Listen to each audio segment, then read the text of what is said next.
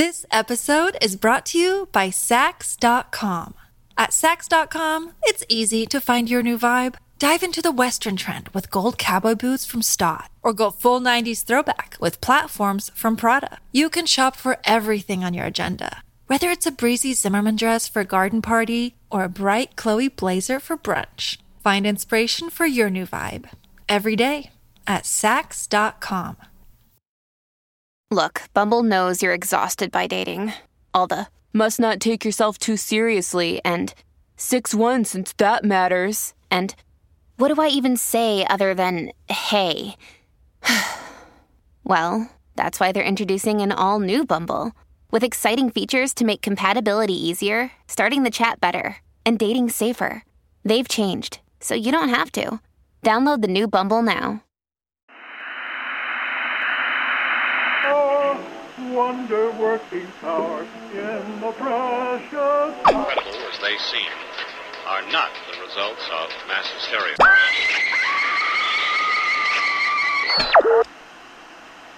You may wish to adjust the dial. You are currently tuned into the wrong station.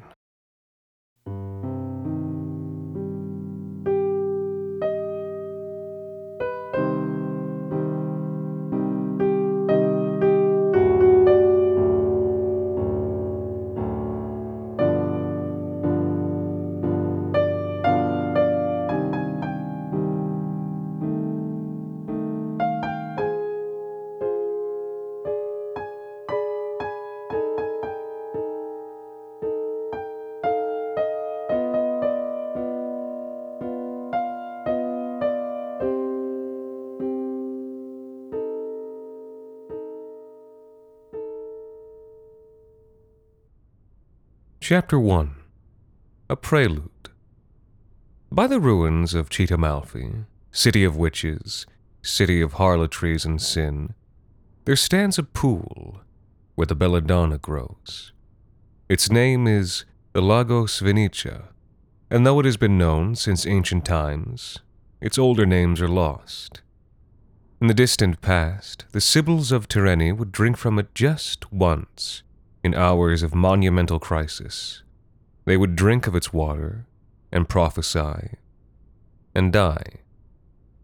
And long thereafter, Queen Alpana seduced Vittorio of Samni by the water's cool and purple-flowered shores, and for a time, during the Golden Age, its waters ran completely dry, for in lesser doses they became known as a cosmetic and love tincture of high esteem.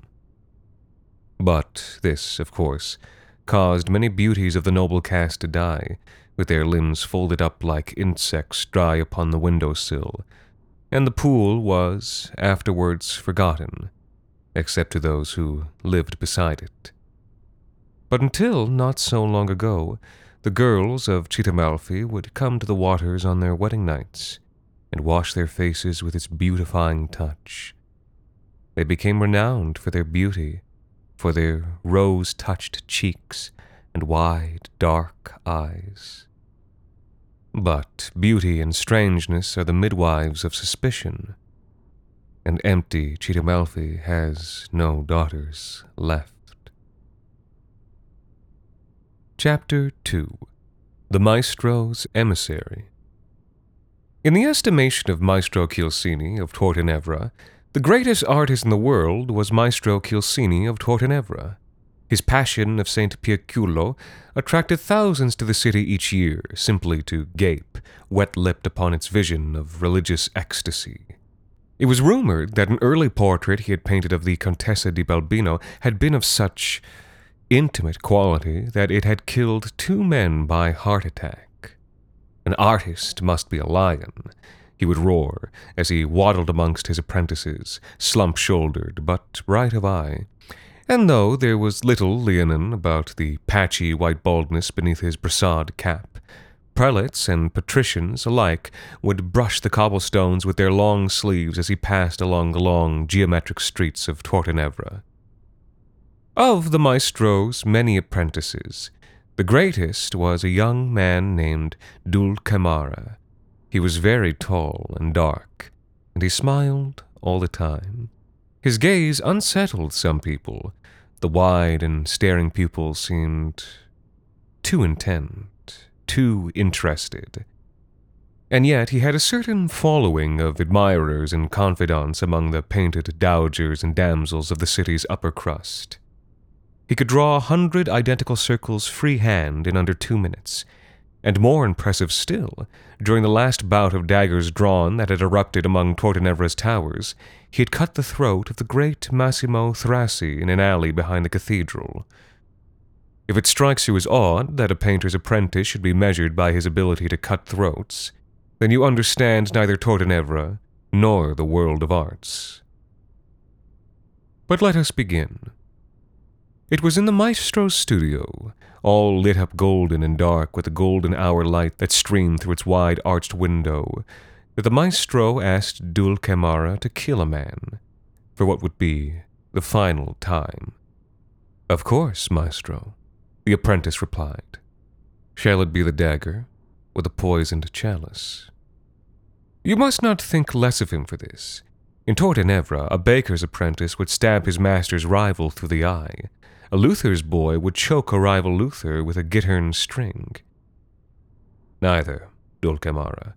For this task we must employ weapons of more subtle design. The Maester von Grotland. You know of him? I know he is your enemy, maestro. Is he the man I am to kill? To young men of Dulcamara's class, a maestro is more than a father. Unlike a father, a maestro could provide. My sources tell me he will be revealing a great work at the Cathedral of Morfirmi in 1 month's time. The painting stolen. It is not his work. How do you know this, maestro? Because the Maester von Grotland is a fraud! The maestro screamed, flinging down his brush and knocking wooden models to the floor. Dulcamara did not react. Accustomed to his master's outbursts, he calmly took the scene through eyes like spreading pools of ink. I do not know how he has done it, the maestro seethed, pacing his studio like a chained tiger. That is for you, my dark pupil, to bring to light.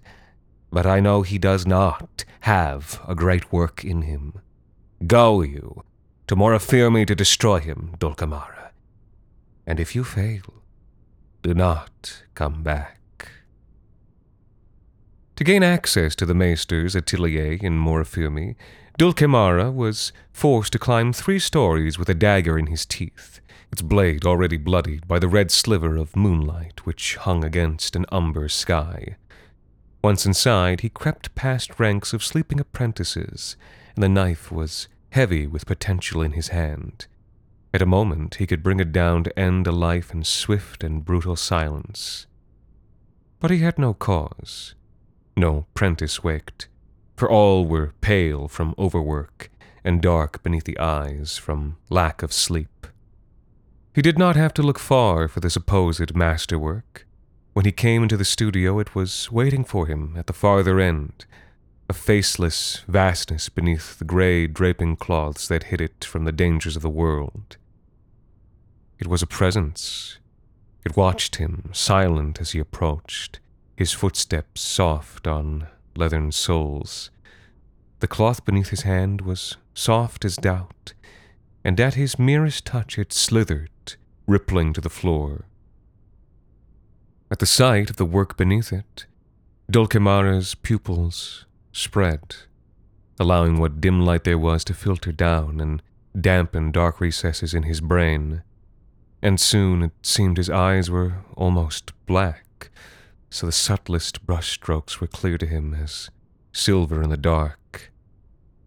He knew this work, and at the sight of it his body twisted with powerful emotions that he had not felt in many years. But then a footstep sounded in the hall, and a moment later, when a tired-eyed pupil stumbled past the open door to dump the chamber pot they all together shared, the studio was empty, and the work was masked once more. The day came, and with pomp and magisterial effect, the Maester von Grotland and his apprentices arrived before the broad steps of the Cathedral di Morafirmi. Behind them came a cart pulled by white oxen, and atop it, the masterwork, in its vast swaddlings of lamb's wool and crisp straw. The cardinal and prelates were there, as were members of each great family of Morafirmi, the Barathi, the Mastigia, the Uccisori, and the Frauditores, as well as a half-dozen other houses of velvet and sateen, of pendants golden and of yellow smiles. A crowd of the populo minuto, the common folk, had gathered there as well. In Morafirmi, high and low alike took interest in matters pertinent to God and to art. Praise God, who has so inspired the humble hand of his servant with such divine talents, began the Maester, as his apprentices set up the great work on its easel, who saw fit to fill this meagre eye of mine with sight to see his glory, and to pluck from the mind of mere and mortal man so great a thought as to be worthy of his praise, and that— He continued in this vein for several minutes, before Dulcimara deemed the time had come to interrupt. This he accomplished without shouts or exclamations. Merely he strode from the crowd, saturnine and smiling, footsteps whispering against the stairs of polished tavertine as startled silence fell. Arriving by the Maester, he turned his back upon the man in order to bow before the cardinal and city lords. The audacity, the disrespect of this gesture gave him command over the crowd. For a long moment, Dulcimara drank in the attention, holding the silence for as long as it would stretch before snapping. A flight of blackbirds cast purple reflections against the city's stones. "My lords, forgive me," he declaimed at last, ignoring the strangled apoplexy of Van Grotland from behind him. "I am called Dulcimara. Maestro Chilsini sends me here from Tortenevra to inform you of a fraud this man attempts against you." Finding his voice, Van Grotland drew breath to protest, but the cardinal, well known for his cold eyes and the dried blood beneath his fingernails, silenced the Maester with a gesture. "Do go on, young Dulcimara," the cardinal said. There was a chill amusement in his grey, unblinking eyes. "I know your master to be motivated by nothing save the highest callings of art." "This painting, your eminence," said Dulcimara, with a second bow to the cardinal, "is undoubtedly a masterwork." He sidestepped to Van Grotland and drew the painting's veil aside. Gasps of astonishment rose from the crowd. From the first glance, it was a work of startling, unsettled vision. The scene was of the temptation of Saint Cneidius, and it showed Cneidius himself, cowering in the desert, one clawed hand reached up toward the heaven where a dim light shone, and all around him on every side, demons teemed and swarmed in the gathering shadows, light flashing from the bared teeth between their purple tinctured lips, light flashing from the darkness of their wide, dilated eyes.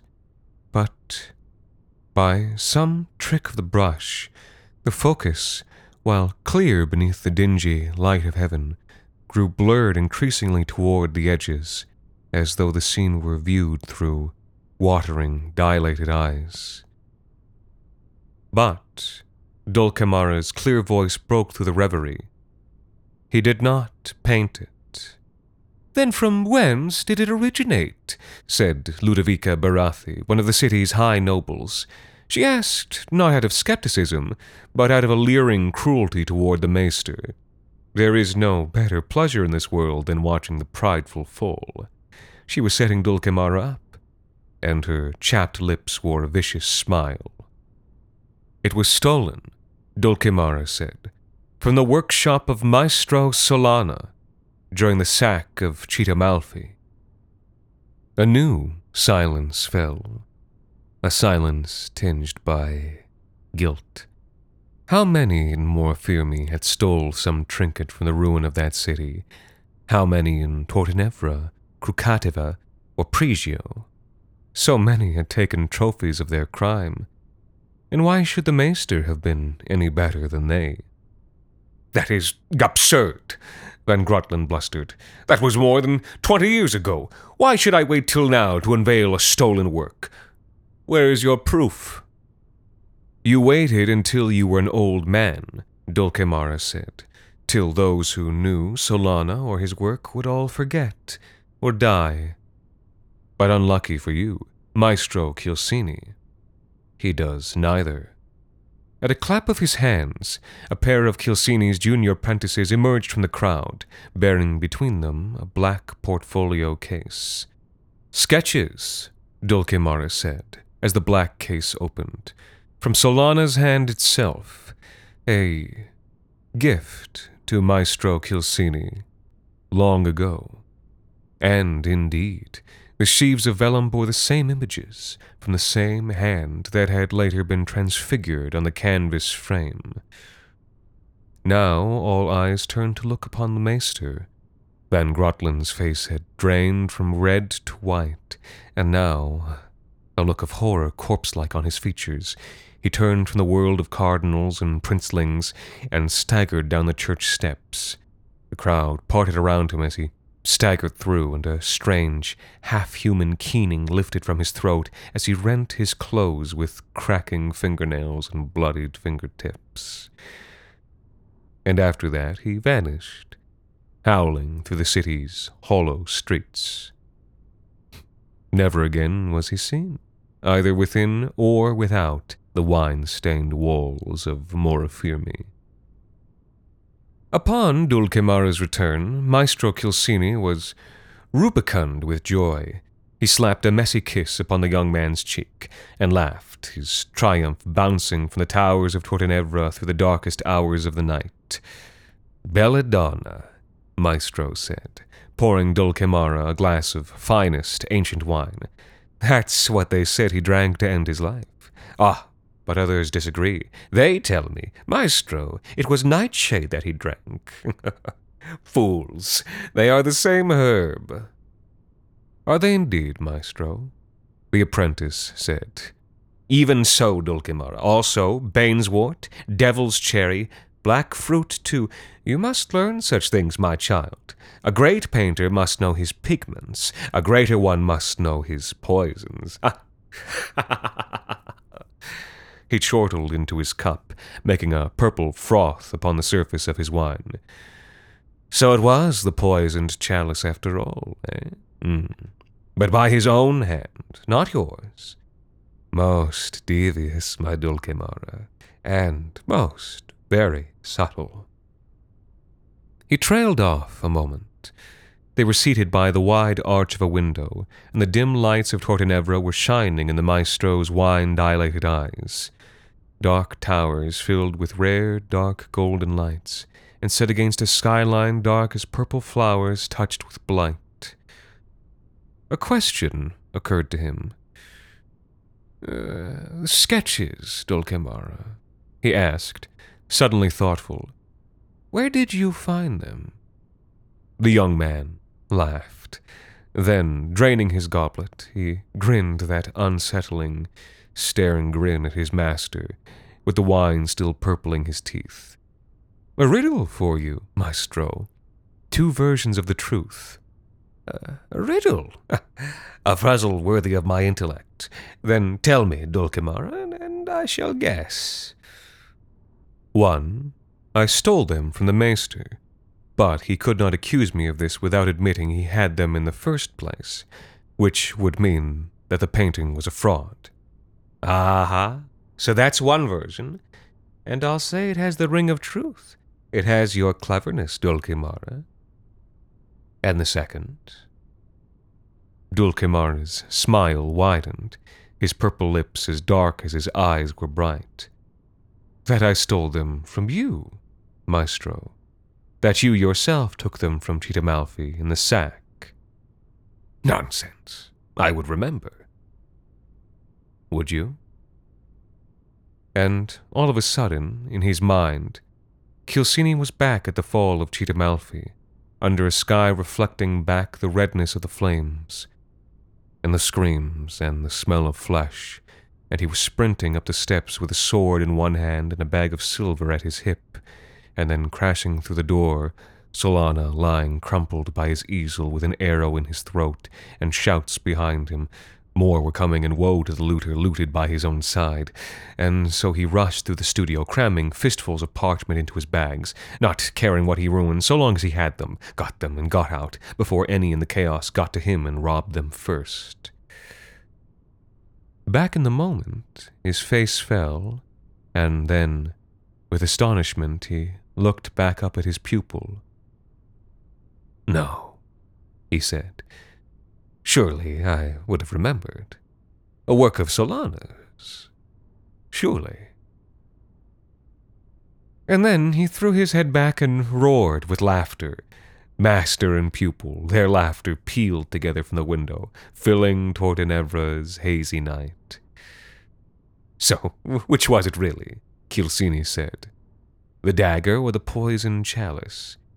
Which version was the truth?" Dulcimara merely smiled.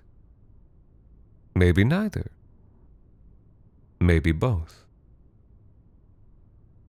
This episode is brought to you by Sax.com.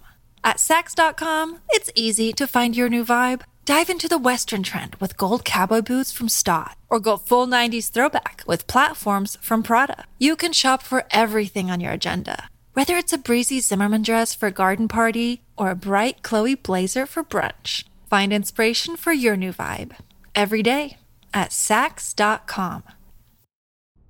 Chapter 3. The Masterwork of Dulcimara. All of Dulcimara's time was not spent murdering his maestro's rivals. Indeed, the majority of his apprenticeship was spent gathering pigments, mixing paints, preparing canvases for Kilsini. Now that he was a senior apprentice, he was permitted to do the maestro's work on his behalf, filling backgrounds or performing small commissions in the master's style.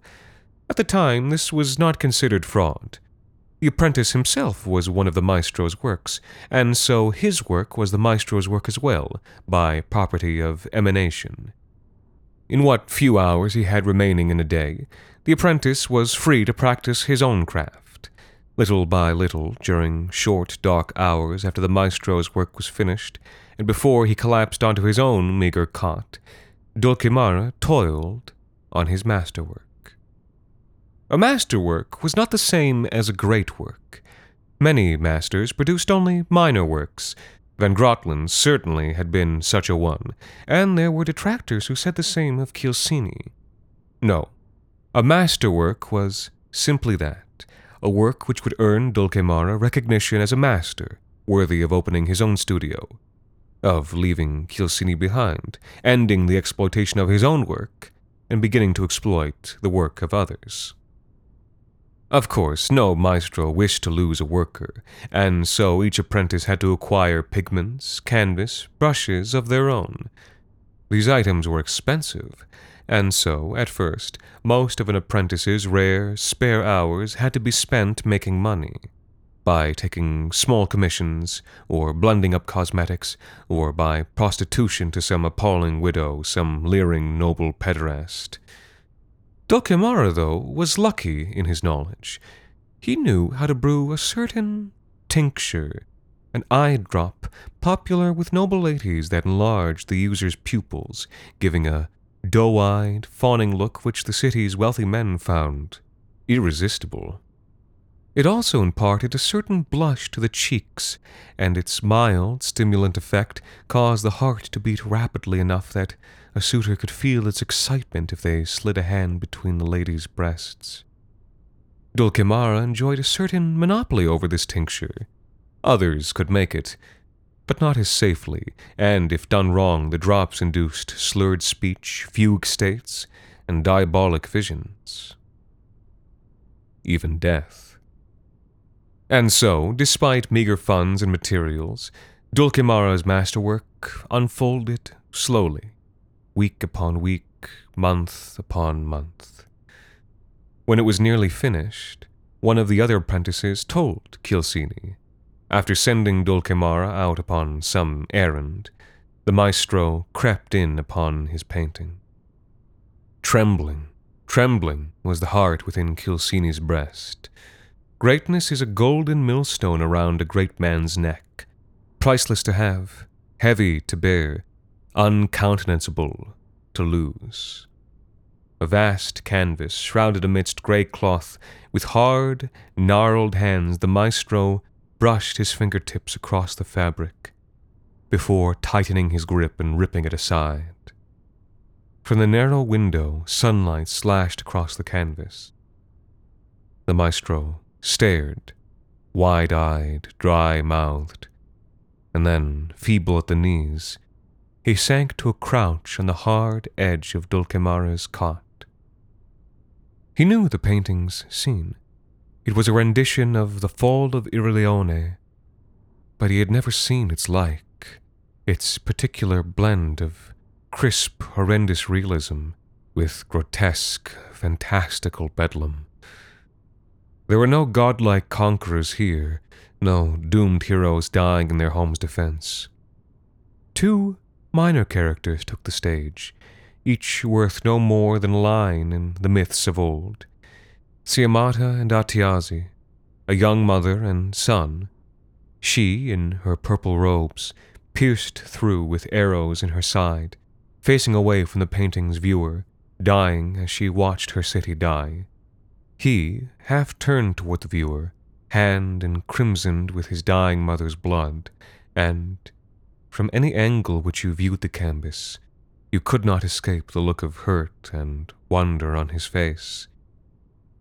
Beyond these two, red-lit murder ran amok, children smashed, boys and women violated, old men kneeling to the blade, each crime, sin, trespass rendered in a detail born, it seemed, of love. But outside the clarity illuminated by an incandescent city, the edges of the painting blurred and swam into a delirious outer darkness, writhing with aberrations that pulsed, half seen like motes of dried blood floating in the corner of an eye. For a long, long time, the maestro gazed upon this painting. He did not realize how long, until the slanting beams of Tortenevra's tarnished sun had crawled away from the slanted window, leaving him abandoned in a room grown dark. At this, he took a sudden breath and shook his head, wiping dim tears from his faded cheek. He stood and flung the cover back across the painting. But even then, even when he closed his eyes, he saw Atiasi staring from the darkness of his own mind, mournful and accusing. When Dulcimara returned that night, he found the maestro alone by the window of his atelier, lit by a lone candle in the red light of a crescent moon. Beyond him, the city's darkened spires pierced the night like hooks. Dulcimara, come, fetch yourself a glass and drink with me. Drink with your maestro.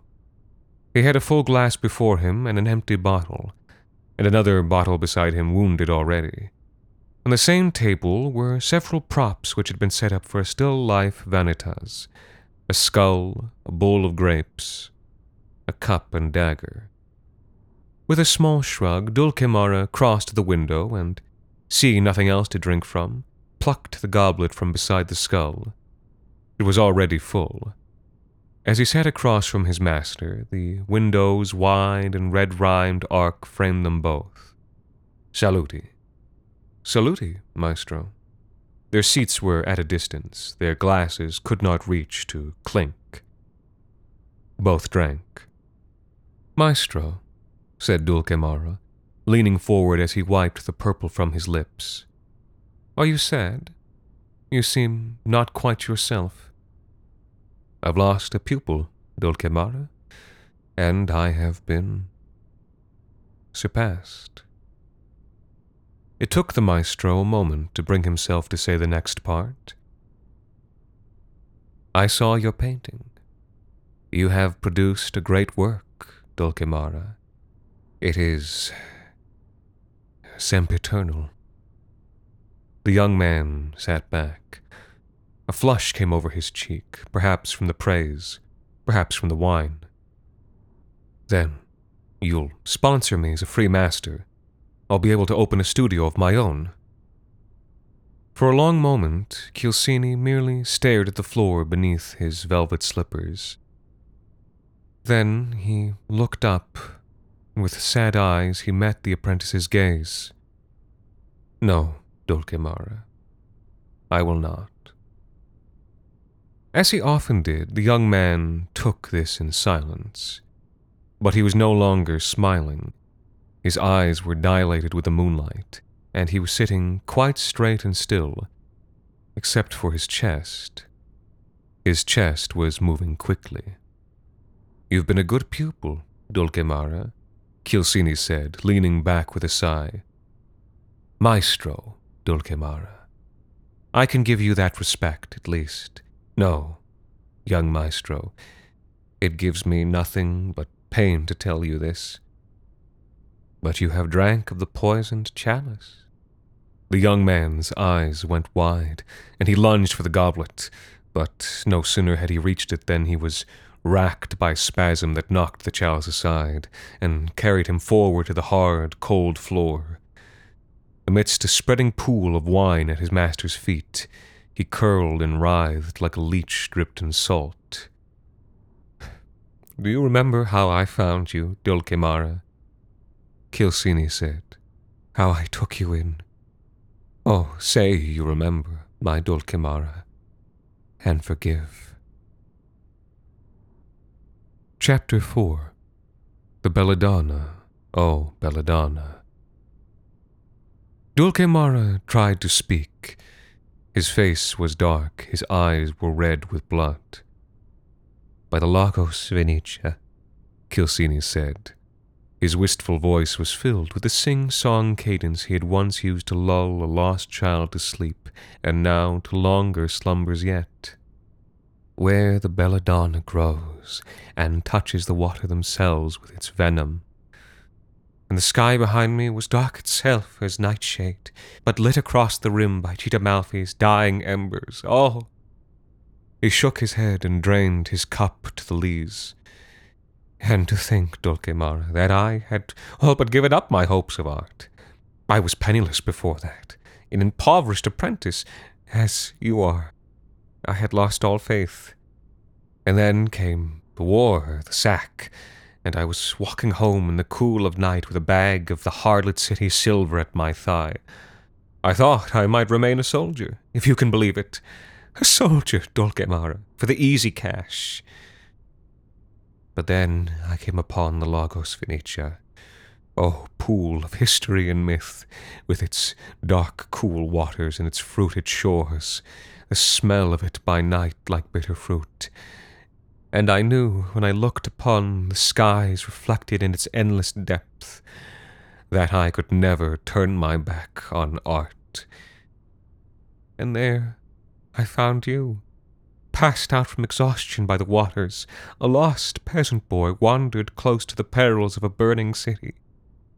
It was good you didn't reach there, Dulcimara, and better still you didn't drink the waters. Otherwise you would not have lived to be my first apprentice. My greatest work, my Dulcimara. A trembling hand clawed at the maestro's ankle, jerking him from wine-soaked reveries of times gone past, of pools as dark as fruit, as dark as maidens' eyes, as dark as Cheetah Malfi's skies. It seemed almost to astonish him to see Dulcimara dying on the floor. Not dead yet, which was surprising, though the veins of his throat now stood out, very dark, and the maestro, with his artist's eye, could see the blood pulse through them at 100 beats a minute. Not long now, he thought. Not long now, my son. Chilsini. It was remarkable that he could still speak, even in a strangled whisper. It filled Chilsini with a painful pride. His Dulcimara. Such resilience, only to be found in the soul of an artist. He leaned forward to accept the dying words. "You're wrong." "Wrong? What's wrong?" "I drank that night from the pool." "Don't be silly, my boy. You would have died."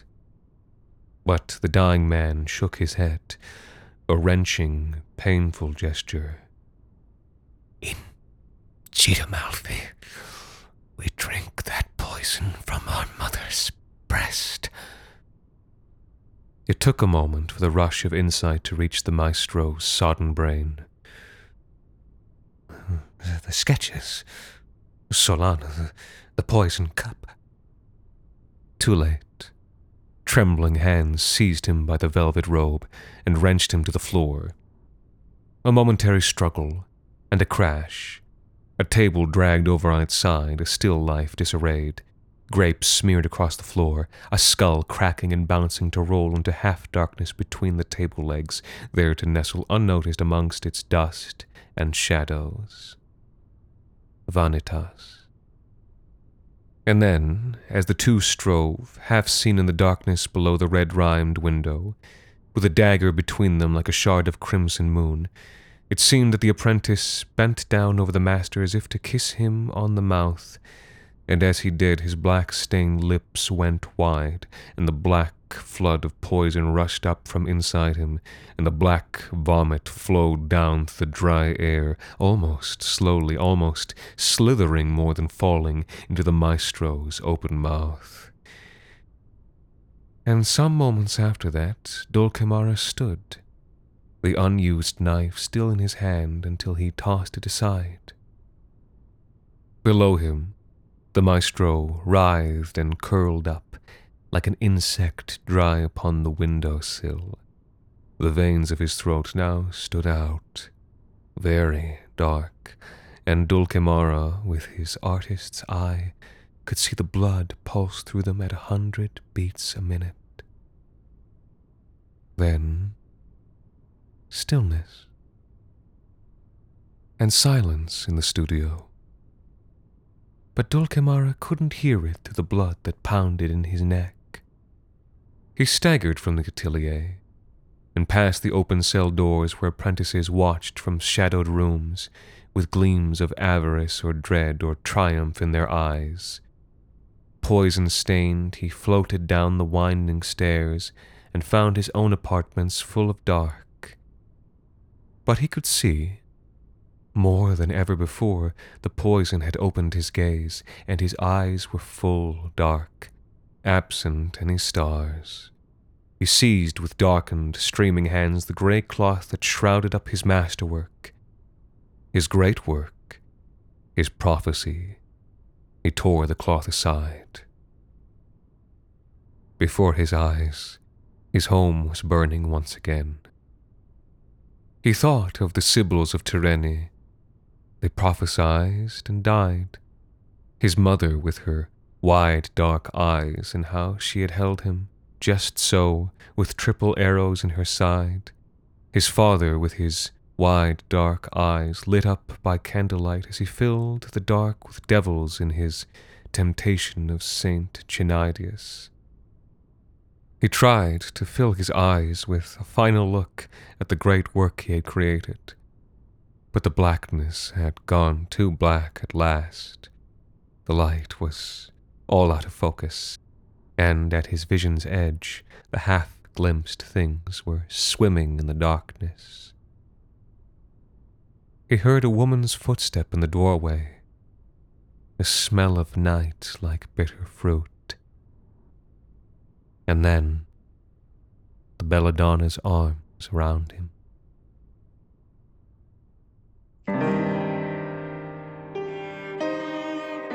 This week's episode, The Dagger or the Poisoned Chalice, was written by Alexander Saxton and performed by Anthony Botello. The Wrong Station is made possible with the generous support of our listeners on Patreon. Thank you to Penguin, Heather Ross, Camel Pope, Jeremiah Safford, and This Is a Thing for helping us keep the lights, well, off. You can also support us by leaving a rating and review on iTunes, or wherever it is you listen to The Wrong Station.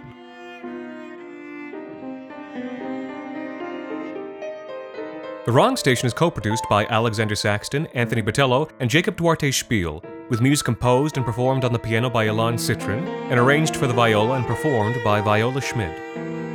You can follow The Wrong Station on Twitter, Facebook, and Instagram, and email us at thewrongstation@gmail.com. And until next time, thank you for listening.